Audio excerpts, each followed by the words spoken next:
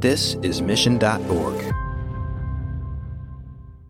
I'm Alec Baldwin, and you're listening to Marketing Trends and the Leads Aren't Weak.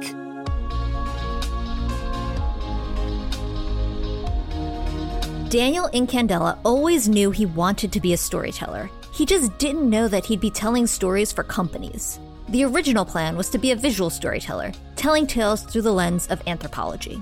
But after stints in a museum and a foray into sports and entertainment, Daniel's path ultimately led him to Conga, where he serves as the company's CMO.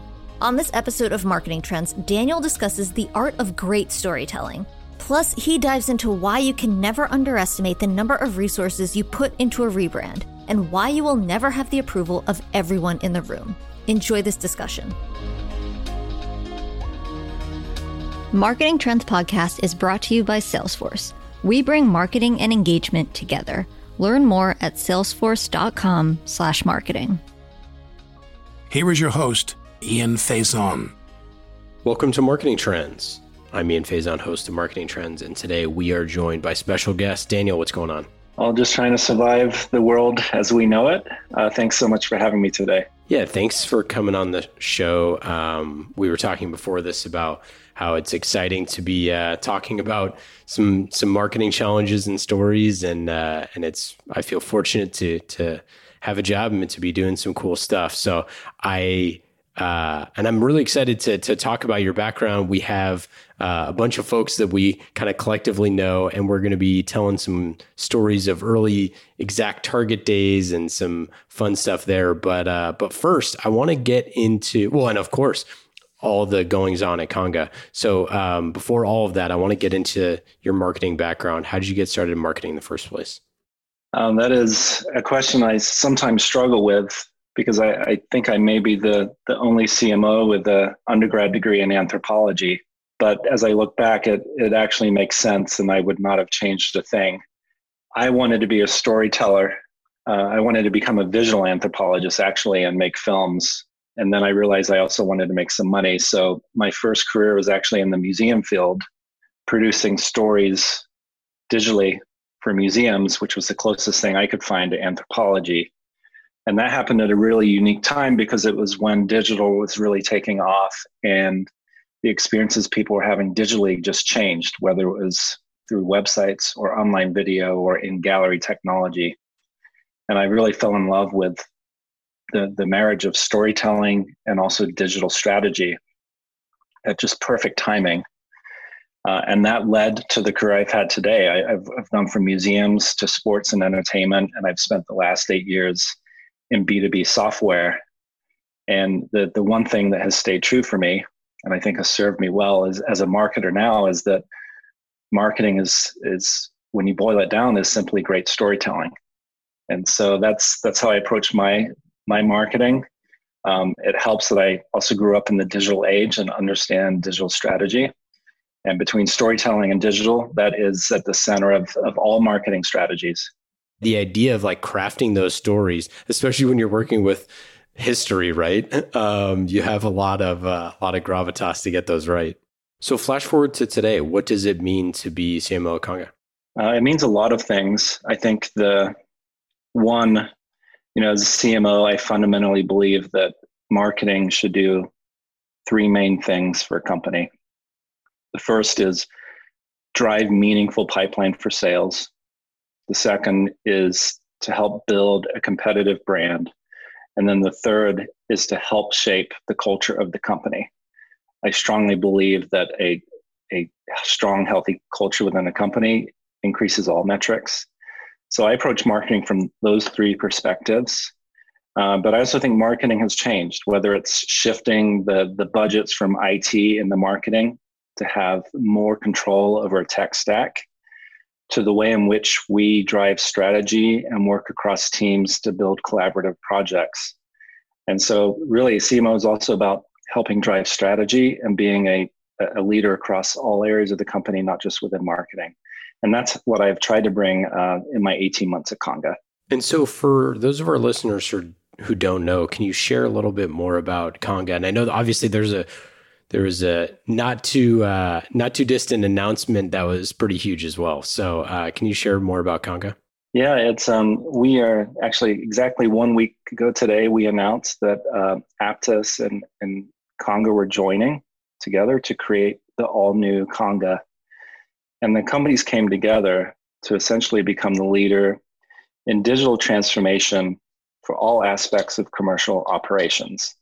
And what I mean by that is that we are here to help all companies across all areas, B2B, B2C, nonprofit, you name it, digitally transform the foundational elements of business. And if you think about what happens behind the scenes in every company, companies are dealing with documents, quotes, contracts, and all of these processes that surround that to drive commercial excellence within their company.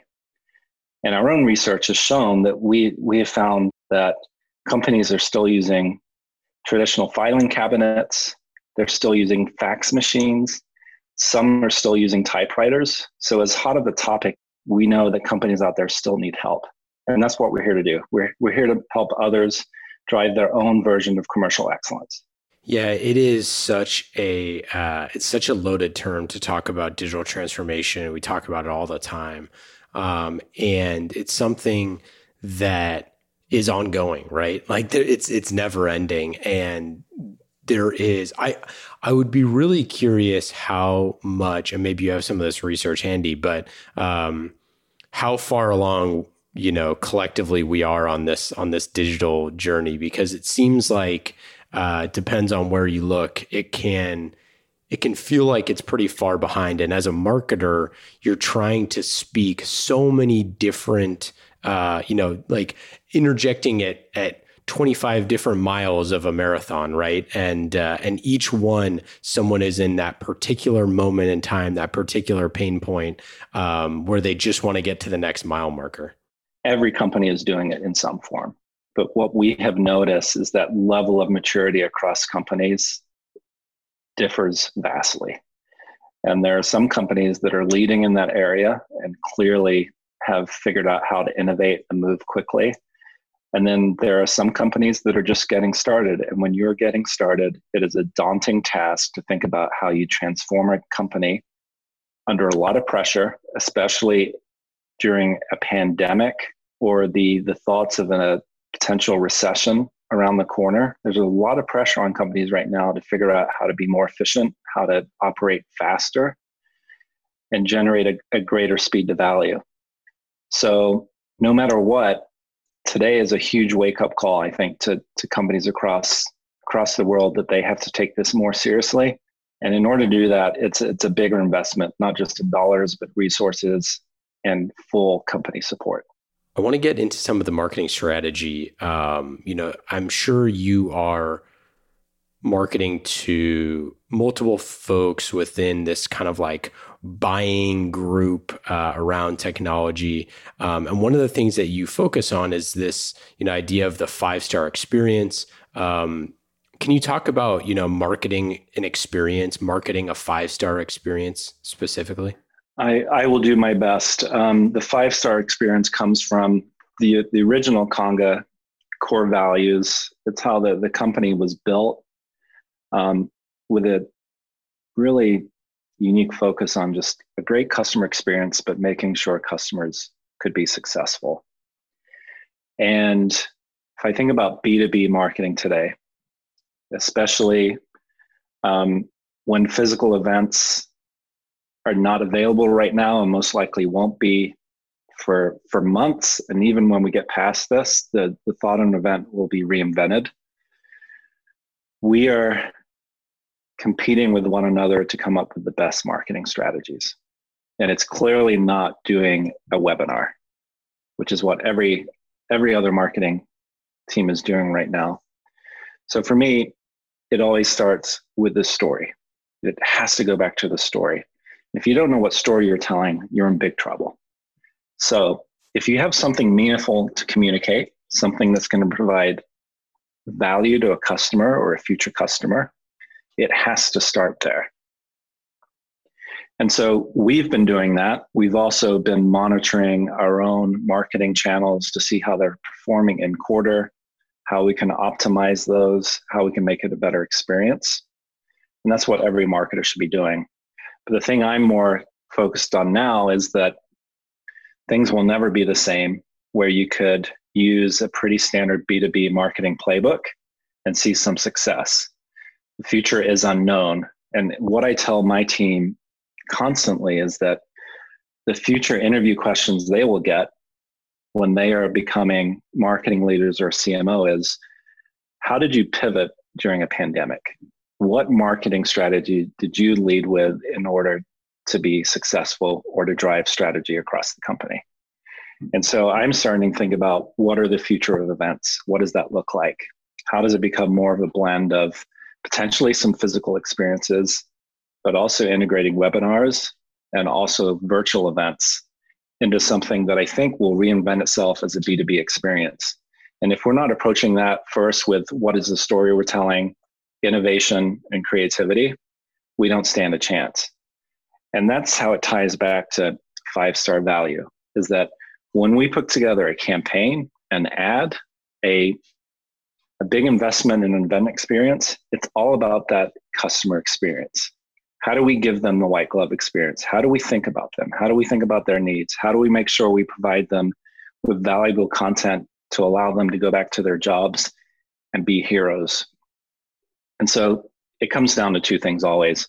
One, the story, and two, really thinking about the customer. So how do you craft a story? And and I guess even taking a step back from how do you craft it is like, how do you craft a story that fits within, that kind of experience framework for your customers? Are you crafting it for, putting your customer at the center of the story and trying to figure out where they are, what the inciting incident is, where they're going? Like, what do you mean by, how do you do that? Well, I think the story can take many forms. And for Congo, we have products that can be used across B2C, B2B, nonprofit, any industry, small business, all the way to enterprise. That is both a wonderful and challenging thing to have to solve for, because it allows us to market to anyone, but it means we also have to be more targeted. So really the story can take many shapes, whether it's an industry focus or a persona focus. That's one way, but it has to start with, what does the company stand for? And so to me, that begins with the company core values, the culture of the company. I always say that the brand is not owned by the company or marketing, although we are stewards of it. The brand is owned by the employees. And so really understanding what everyone is bought into at a company, it should start there. And from that, you can start crafting the message with, what is sales here when they're talking to customers? Or what are the sales dev team here when they're trying to convert a prospect into a customer? What is the product vision? What does the roadmap look like? What do they hear when they're implementing? Things like that to bring the value of our story more alive.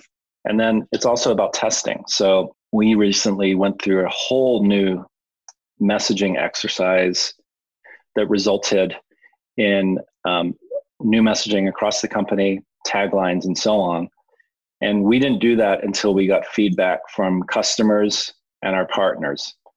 So the value of a focus group when you're thinking about the story you're telling is really invaluable, because as marketers, we often invent things. That's kind of the fun part of marketing, is you make something up to see if it works. But if you don't have data or feedback to refine it, then you never know if it's going to work. And messaging or storytelling can be hit or miss. So it's really important to not only work across the company for their input, but then to also get the feedback externally. Yeah. How do you measure that? How do you know if a story is resonating? We try to get a lot of feedback from our frontline teams, whether that's customer success, the partner organization, certainly the sales team, but also our sales dev team, which is on the phone all day, talking to future customers and listening to what they need. So if the feedback we hear directly from a prospect or a customer differs from what we're saying in market, that's an immediate red flag.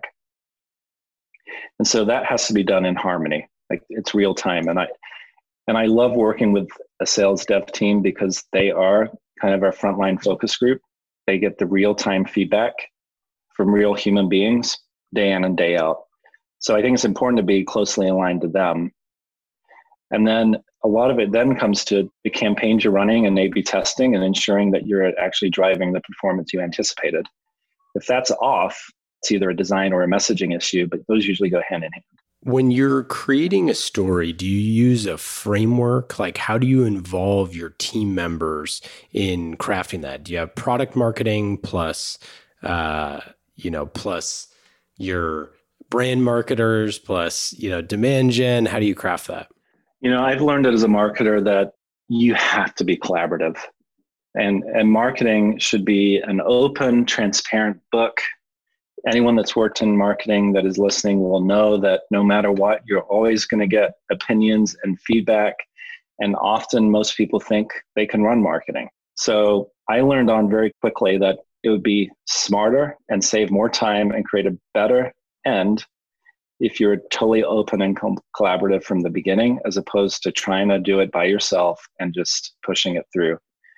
So in regards to messaging and storytelling, that always has to be a collaborative project, because you need people to feel like they are invested and have buy-in. So if you're not aligned with the sales team, certainly product and product marketing, but also corporate development or the strategy arm of the company, like all of those people need to feel like they have had a voice in the story, because you want them to tell that story for you as well. And so it has to be collaborative in order to get the overall company buy-in. But on the flip side, we also work with really smart people. So why would you want their input? It's just going to make the story even better. So that's the approach on the collaborative side. There's frameworks that we use. We tend to follow a messaging house structure, where we go through a very thoughtful process of how we think about things, how we describe things that all fuel the story or the message. But even that is done in a highly collaborative manner. Speaking of stories, I'd love to hear some from you. So early in your career, you had the pleasure of doing a couple rebrands in and around a lot of products marketers know and love. So I'm curious, take me back to the days when you were sitting at ExactTarget and kind of the next following 20 months. Yeah, that was my first software job, and technically was my first marketing job, because historically, earlier in this century, digital teams sat in IT. So that transformed. That's when I had my first marketing job running digital for ExactTarget. And I had a really good view into how the company was growing. So before they went public, they transitioned from 1 to 4 products, which required, I wouldn't say a full rebrand, but certainly a visual and messaging refresh to expand. After they went public, we went from 4 products to 7 product sets, which required a similar exercise. And then we got acquired by Salesforce. So I do believe we went through 3 or 4 rebrands as the companies were going together and trying to determine the final name. Now it's known as Marketing Cloud, but it went through various variations as that was evolving. And the branding side of marketing is something I'm really passionate about. It's a often underinvested area of marketing, especially on the B2B side. So to have a seat at the table with that many hours put into how we rethink a brand or a story and really help shaping what Salesforce was going to do with the Marketing Cloud was fascinating. Although I would not recommend 3 or 4 rebrands in 18 months. That's a recipe for a lot of gray hair. Yeah, indeed. And I want to get into some of those lessons, because obviously everyone knows that Salesforce is the awesome sponsor of the show, which, by the way, you can go to salesforce.com/marketing to learn more. But, it is funny, though, looking back over the years at how the MarTech landscape was so fast to adapt and evolve and change and all that stuff. So it kind of makes sense that, you'd need to change a lot constantly. But then you look at products like Pardot, where, they kept that name. And I believe when we talked to Adam Blitzer about it, that there's still grandfathered customers in from that he sold to. back in the day sitting in Atlanta. So Yep. it's funny how, a brand can resonate for so long and be so important. And then there's kind of time for change. So I'd love to get Daniel's kind of tips for a rebrand. What went into those decisions and what would you maybe do differently? Well, rebrands are a lot of work. And so tip number one is don't underestimate the resources needed and time to do it properly. I've been involved in them where it's gone really well, and I've been involved where it's not.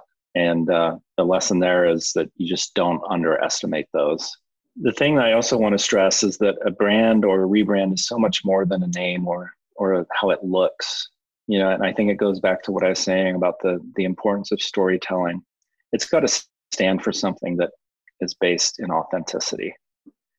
And so I think your example of Pardot is a really good one because they have such a loyal fan base. And I think that came through as people talk to more of their customers and certainly the employees on that side. You've got to listen to what people are saying. And often something that is not measured is what are the customers saying about the brand? What are their feelings, whether that's brand awareness or brand sentiment? That has to be a factor in how you decide. You can work with an agency that is going to help you visually and all of that stuff. But if you're not really thinking about how the story ties to the brand, how it thinks about the customers, then you're going to make some really big mistakes because you're overlooking some of the most important things. Yeah. What do you think those important things are, right? Like, what do you think that those things, like the non-negotiables, the things that, you really need to look at? I remember there's a great story of Reid Hoffman talking about LinkedIn where they had the LinkedIn open networkers, like their lions, which are like their most avid, LinkedIn people. And they wanted a bunch of different stuff and they never built those features for them because the vast majority of people who weren't like the super users, wouldn't really want, a bunch of the stuff that they wanted as kind of like that, both sides of the same coin where you need to build where you're going, not just where you are, sort of a thing. So I'm curious, what do you think some of those non-negotiables are when you're doing a rebrand? Look, I think the company leadership, everyone that works at a company has to wear the brand on their sleeve. And so if we look at what Salesforce has done with their brand, they're one of the biggest company and most successful companies in the world. But when you really look at them, it comes down to community. And so what they've done on the Trailblazer side is really, really impressive. They have helped enable millions of people outside of the company to become brand ambassadors. And at Conga, we've done something on a much smaller scale where we refer to our employees and even customers as Conganeers, right? And so that has happened not because the CMO wrote it down. It wasn't listed in our brand guidelines, which we have brand guidelines. This is something that happened organically because the employees cared so much about their own company, the values, what the company stood for, what the brand stood for, that they took that into action. And again, that comes back to 5-star experience, white glove treatment of how you represent the company and how you make sure that every interaction is reflecting all of those things. And that's not something you can put in a brand strategy or a brand guideline. It's something that has to be lived. You need to wear your brand on the sleeve, or you have to operate in a truly authentic manner. Those are the things that I think are the most important parts of a brand and a company that are overlooked or undervalued.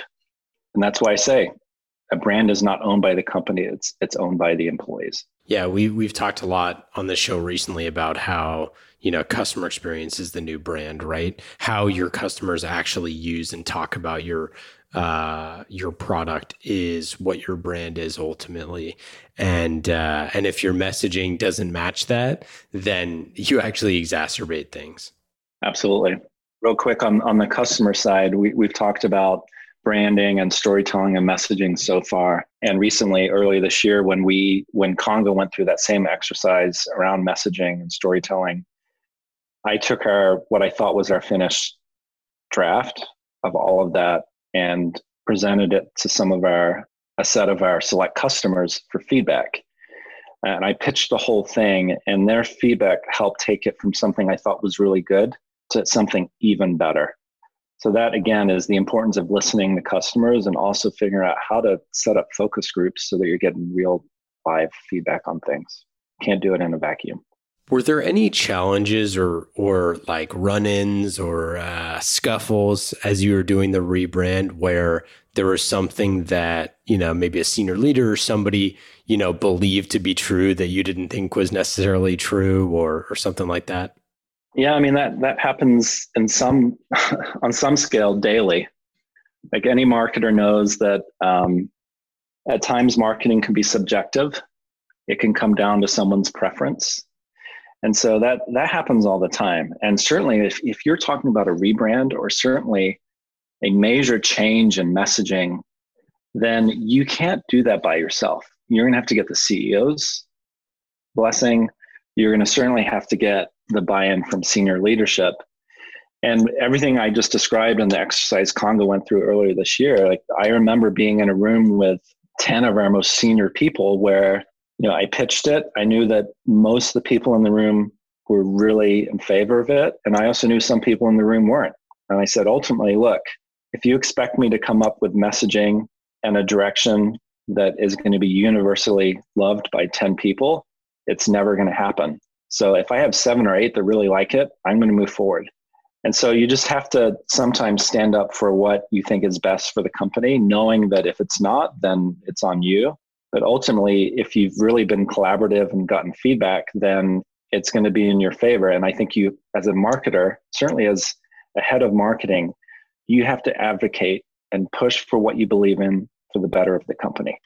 And sometimes that means being direct and telling people that, hey, I really appreciate your feedback, but I'm going to decide to go with what I think is best. One of the problems that marketers face is outkicking the coverage, getting too far ahead of the product,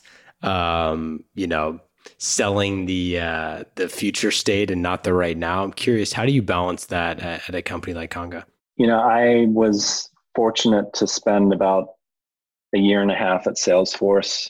They're some of the best marketers I've ever seen.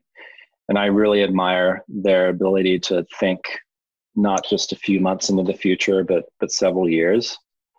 I think it's critical that companies talk about a vision. I think it's critical that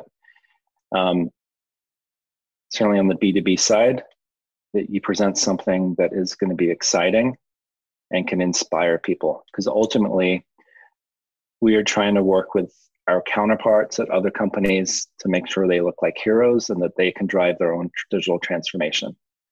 And I think part of that is selling a vision and a future that is aligned across an executive team that sales believes in, certainly the product side believes in, but also marketing should take that and craft into a story that's going to inspire people. So I think it's okay to market a couple of years out, because that's ultimately where we're trying to go together. And so if you can't inspire someone beyond 3 months, then they're going to go to a company that can.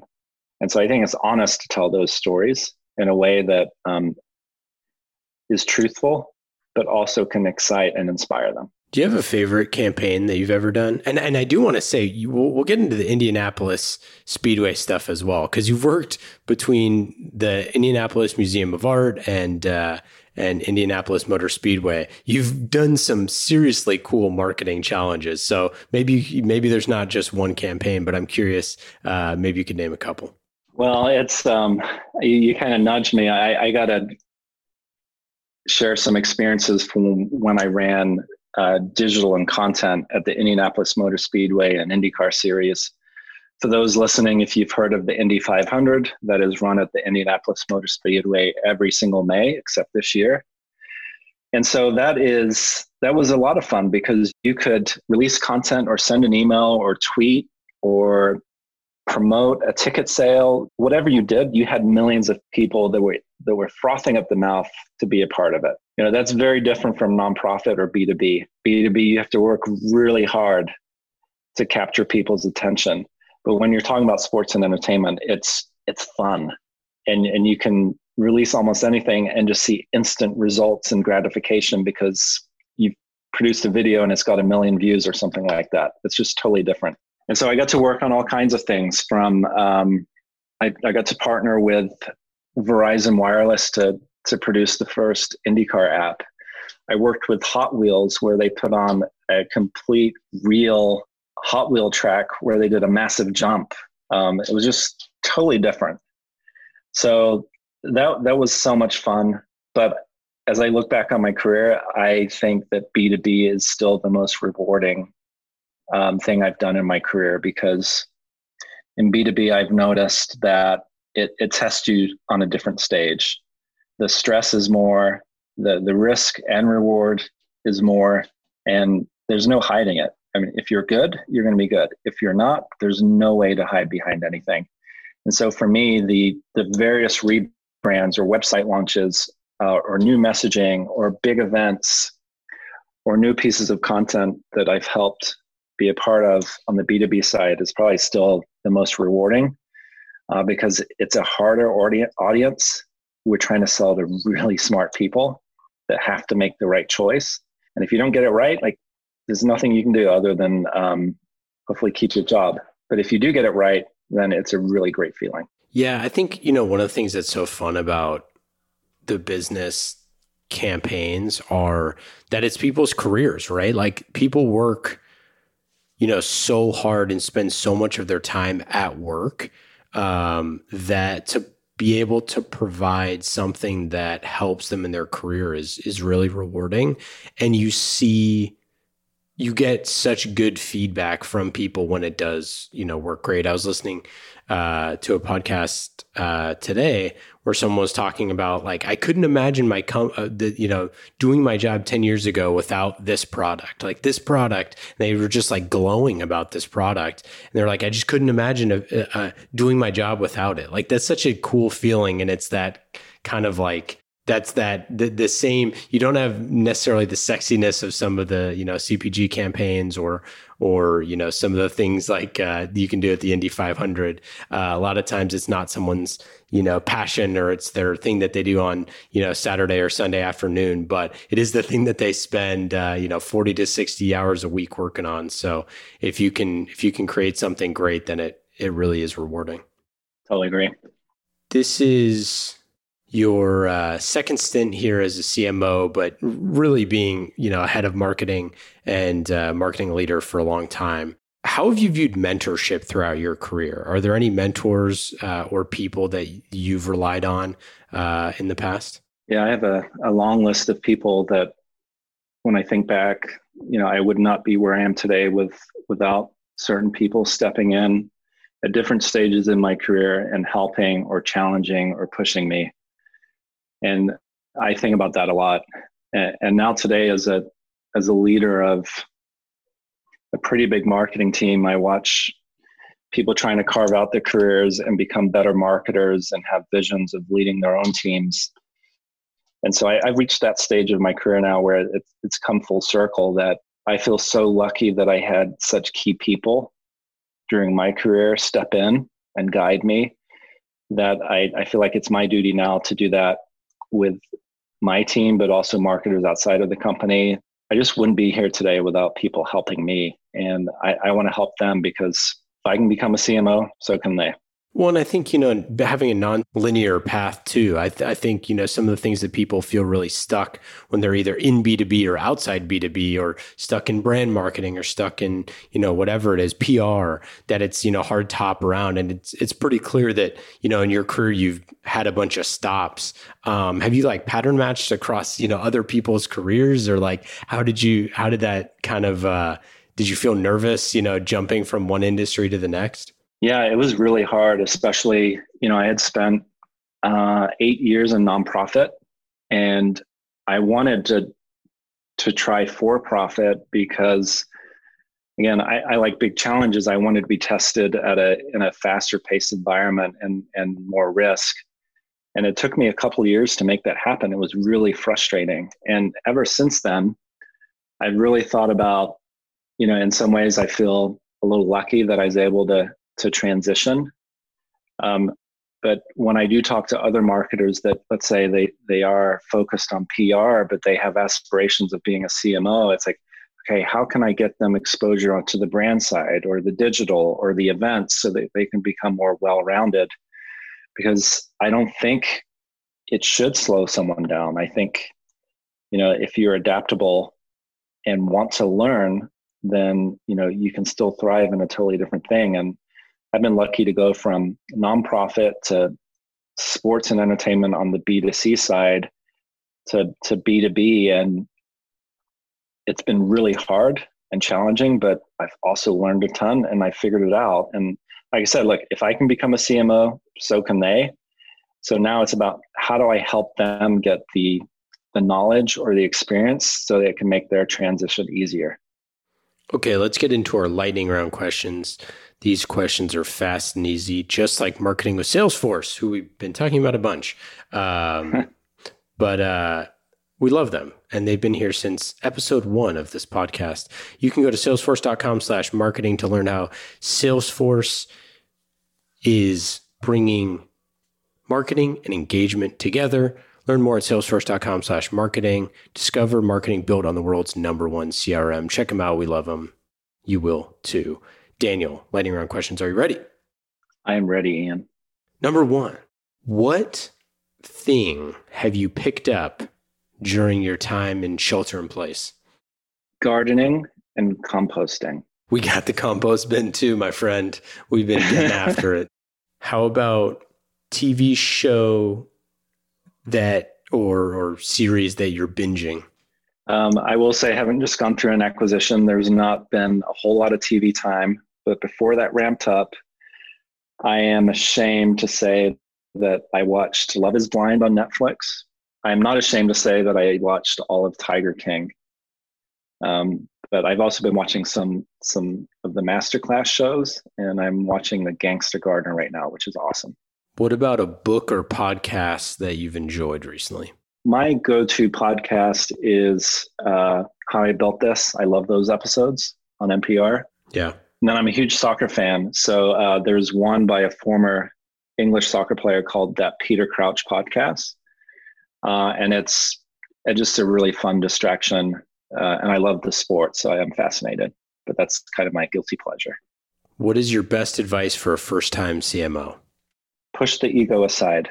Any pieces of advice that you'd give to marketing leaders about dealing with times of crisis and moving through some tough times? My advice, and certainly in these times, is you have to move fast and you have to read the data and then pivot.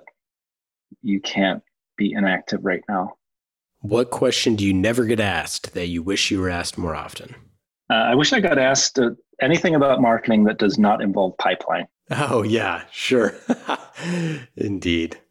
Such is the life of the B2B marketer. Yep. Well, I didn't ask specifically about pipeline today, so maybe job well done by me, but maybe not.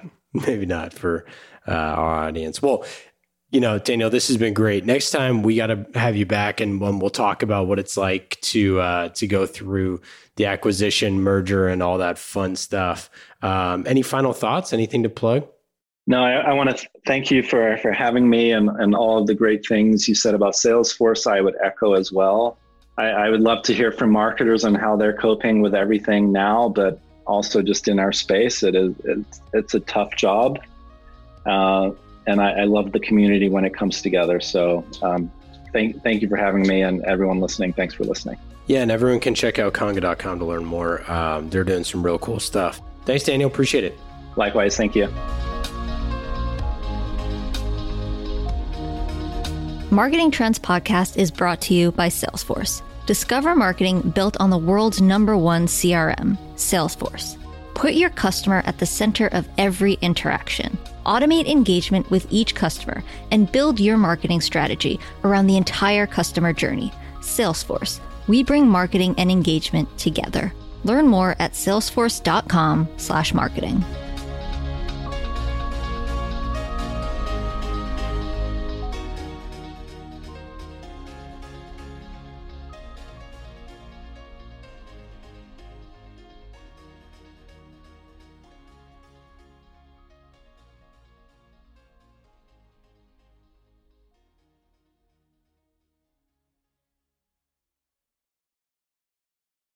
You have 8 seconds to make a connection or risk a click away onto the next topic.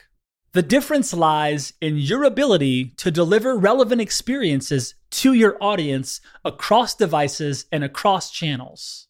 But delivering on a really great experience is impossible without the right people and the right technology. You've got the right people, but your technology choices will make or break someone's experience with your brand. At the center of gravity of your digital experience, Brightspot Content Management System can deliver relevant content, personalized experiences, and cross-channel synergies to create unforgettable brand experiences, so you can be a bright spot in someone's day. Head over to brightspot.com/marketing trends to find out right now. From global crisis to hunger relief efforts, the messages you deliver save lives, inform important decision-making, and help keep communities safe and sound. The speed and scale of your content needs to be delivered faster and on a much larger scale. Brightspot Content Management System has supported some of the world's largest brands to communicate on a global scale. From Johnson & Johnson sharing critical information with their customers to helping Whole Foods tell their brand story to a global audience. Brightspot is designed to handle rapid iteration and personalized messages to those you care about most.